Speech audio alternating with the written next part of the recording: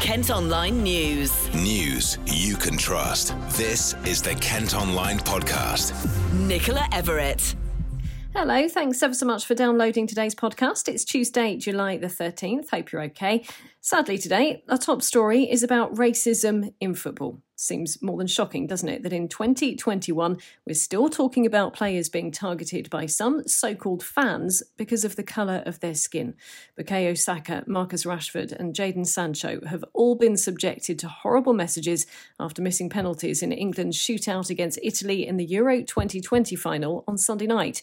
Boris Johnson says those responsible should be ashamed of themselves, while England captain Harry Kane says those who sent racist abuse are not England fans and are unwanted. Well, a petition calling for racists to be banned for life from all football games in England has received over 800,000 signatures. Govinda Sander is from the Kent Equality Cohesion Council. He's been speaking to our political editor, Paul Francis. Clearly, it shows we've still got a problem. I mean, this time last year, when it was Black Lives Matter, I kept being told this is an American issue while we said, while we are highlighting it here in the UK. But you can see now, why it's important that it is highlighted. Whether we like it or not, there still is an undercurrent of racism in society. And at times like this, it kind of comes to the fore. I mean, it is still a minority, which I'm pleased to say, and particularly, we look in Kent and some of the positive work that takes place. But whether we like it or not, racism hasn't disappeared. And someone myself who's been a victim of racism growing up and, and still get it from time to time online, I think it's really important that we as a nation stand together, not just with the footballers, but, stand together and call out this racism for what it is. Do you think the government is doing enough to, as you say, call out this kind of racism? There's been some criticism of Priti Patel's earlier comments. Does it need to be much more robust? I think the government does need to be a lot more robust. There was a lot of discussion at the beginning around, the England players taking the knee. And for me, that was great. I was very disappointed. I mean, I think the government is there to lead, and it's also there to bring communities together. And by, kind of playing kind of politics with that, at the beginning of the tournament, I think it allowed people, it gave them encouragement. So the fact that, England players are representing our nation, a diverse team, representing a diverse nation, were taking a knee because they wanted to highlight that the fact there is racism that exists in society, and they were getting booed by our own fans. And I think the government said, they could have been a lot more stronger at the beginning. This should not have been an issue. I mean, the Premier League teams have been doing it, and it does send a powerful message. And it's a way for us to still have that discussion and understand, the racism does exist and there's more that needs to be done. And having seen this now at the end of the final, was it a surprise? Not at all. I mean, I was saying to my sons and, my family, as soon as England lost, I said, you watch and see the racist abuse that will follow. And, you wake up on Monday morning, disappointed, obviously, about the result. But to be honest, that pales in insignificance to the hurt I felt for those players. And, the young boys, they really are young boys. So it's really disappointing. And we as a nation need to do more to call it out and stand together. Govinda, that is quite a dispiriting assessment of where we are. What do you think in practical terms could be the measures that the government needs to introduce? Are there things it's not doing now which it should be doing? I mean, it's clear, I think, more needs to be done in terms of the social media platforms. So someone like myself growing up, when I was racially abused, it was racially abused in person.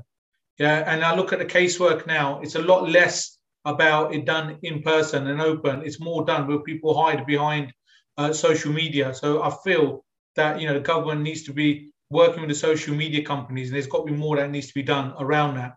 And also I feel that as a country, be it the government or as a nation, we do need to recognize that, there is racism still in society. It says much, much better than when I was growing up, and even when my parents would arrive from India. But it doesn't mean that it's all, sorted. And this shouldn't just be seen as an American issue or an issue for other countries, or sometimes often it's seen as a European issue. We need to recognize that there are still challenges there, and that we as a nation need to stand together, and that leadership needs to come from the government, but it needs to go all the way down So from organisation charities like mine, be it local councils, be it police forces, be it the private sector, this is for all of us to come together. And at this time, talking about all of us coming together, we need to all come together and, stand up against racism and stand up in support of our diverse and, really great England football team. As Govinda mentioned, a lot of abuse has been posted on social media. Well, I've been speaking to Carol Stewart from the Medway African and Caribbean Association and asked what the likes of Facebook and Twitter should be doing about it. It's got to be across all forms of social media, but also the press as well. I think where you've got people that are called like your keyboard racists, who stir up this kind of myth and stereotype and this hatred that's permeated through every aspect of society. Social media companies in particular have a huge responsibility. They can delete somebody's account, just like they did with Donald Trump for insurrection. Why can't they do the same for these? Because I think if you take away that power, because social media, people use it because they do hide behind it because they're not having to go in your face about it.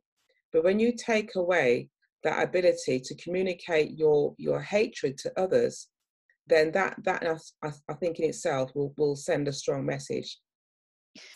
I suppose there could be key words, couldn't there, that get flagged up, kind of like red flags almost, the social media companies, that they block that account and then go and look into it, see what was actually posted, and perhaps... They do. I mean, it's the same, they do the same with COVID. So whenever you post something that's COVID related, it flags it up. And, Twitter and Facebook, they check things, they do fact checking.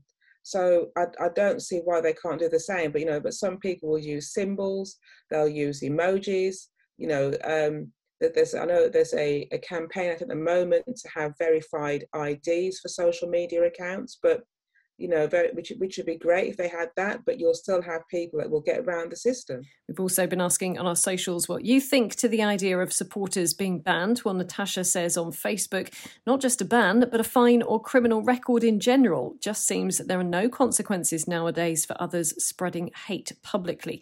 Susan added that they should have a criminal record and lifetime ban from all ticketed events. Lisa says absolutely, 100%. There's no room in our society for any kind of racism. Lee says they should be named and shamed too. You can also have your say by leaving a comment. Elsewhere, a Kent Theatre has cancelled a comedian's upcoming gig after he made racist comments following England's penalty heartbreak in the Euros final. Andrew Lawrence has since deleted his Twitter account. He was due to perform at the Hazlitt in Maidstone in October, but bosses have now axed the show and he's been dropped by his agent. A Kent MP is facing criticism after saying people still have the right to boo footballers who take the knee. Sittingbourne and Sheppey's Gordon Henderson has condemned the racist abuse of England players and is calling for social media companies to do more to tackle it. But he says we should allow people to protest the support given to the Black Lives Matter campaign, even though he doesn't agree with it. And finally, on this issue today, the boss of a tattoo shop in Tunbridge Wells says customers who share racist abuse online will be barred and won't have their deposits returned. Steve Legg, who runs Black and Even, condemned the comments aimed at some of England's players. He's also signed up to the town's Safe Place scheme, which offers school kids threatened with bullying a place of refuge. Kent Online News. Other top stories today, and a 10-year-old girl has died after being hit by a car in Dartford. She was taken to a London hospital with serious injuries following the collision on Watling Street near the junction with Meadow Way on Saturday evening, but died last night. A man in his 50s was arrested at the scene and released on bail until next month. A Met police officer from Chatham has pleaded not guilty to causing death by dangerous driving. PC Edward Welch was charged after a child and his aunt were killed during a police chase in South East London in 2016. The 32-year-old's due back in court in October. A former employee who targeted a Marden-based company in a revenge cyber attack has been sent to prison. A court heard Nicholas Creevy's actions put 150 jobs at risk. The 32-year-old from Bedfordshire has been locked up for 2.5 years after admitting charges including hacking company computers and diverting wages. Southern Water has been named as the worst water company in the country for environmental performance. The Environment Agency is warning serious pollution incidents are still causing a problem. Southern Water, you might remember, was fined a record £90 million last week for dumping 21 billion litres of sewage into the sea, including around Kent. Now, the boss of a Kent theatre says they can't wait to welcome full audiences back now that Freedom Day has been confirmed. All restrictions will be lifted next Monday, so no social distancing will have to take place in auditoriums. The future of the Hazlitt in Maidstone was at risk midway through the pandemic. I've been catching up with General Manager Martin Cleverly. It's been a long time coming for our industry in particular, and I'm talking about our industry across the board, from actors right through to running venues. But we're extremely excited to get this opportunity to bring audiences back in. We will be advising certain things like, keep your face mask on if you wish to, but won't be making it mandatory. But we want to recreate the atmosphere that we had in our venue before, and we're just going to do that safely and appropriately. But yeah, we can't wait. What's the situation been like over the past few months when you were allowed to have some audiences back in? Have you done socially distanced shows like some other theatres? Yep. In fact, we had a customer that came to see the show that was so impressed with our setup, our routing, our social distancing, the use of face masks, sanitizers, that she voiced her opinion in comparison to a trip she had been on the week before to the West End. I got to say the audiences have taken on board the processes and procedures brilliantly. And, we went into it fearing some sort of kickback or backlash, or we're not going to do this, we're not going to do that. But, on the whole, it's been accepted, and it's given us the opportunity to, if and touch wood, it doesn't happen again. If it does happen again, it gives us the confidence to know what we did when we were under restrictions was the right thing to do. I think it seems that as long as people feel safe and they know that you've put in all the measures, they, and they're happy to go along, then they're going to accept that. But I guess from your point of view, obviously from the 19th, you're going to be able to have full audiences again. What do you think the appetite is going to be for that, though? Because you've just said someone really appreciated all the measures that were put in place, and within the space of a week, not a huge amount is going to change as far as the number of cases, etc. They're still pretty high. What are your thoughts going into next week?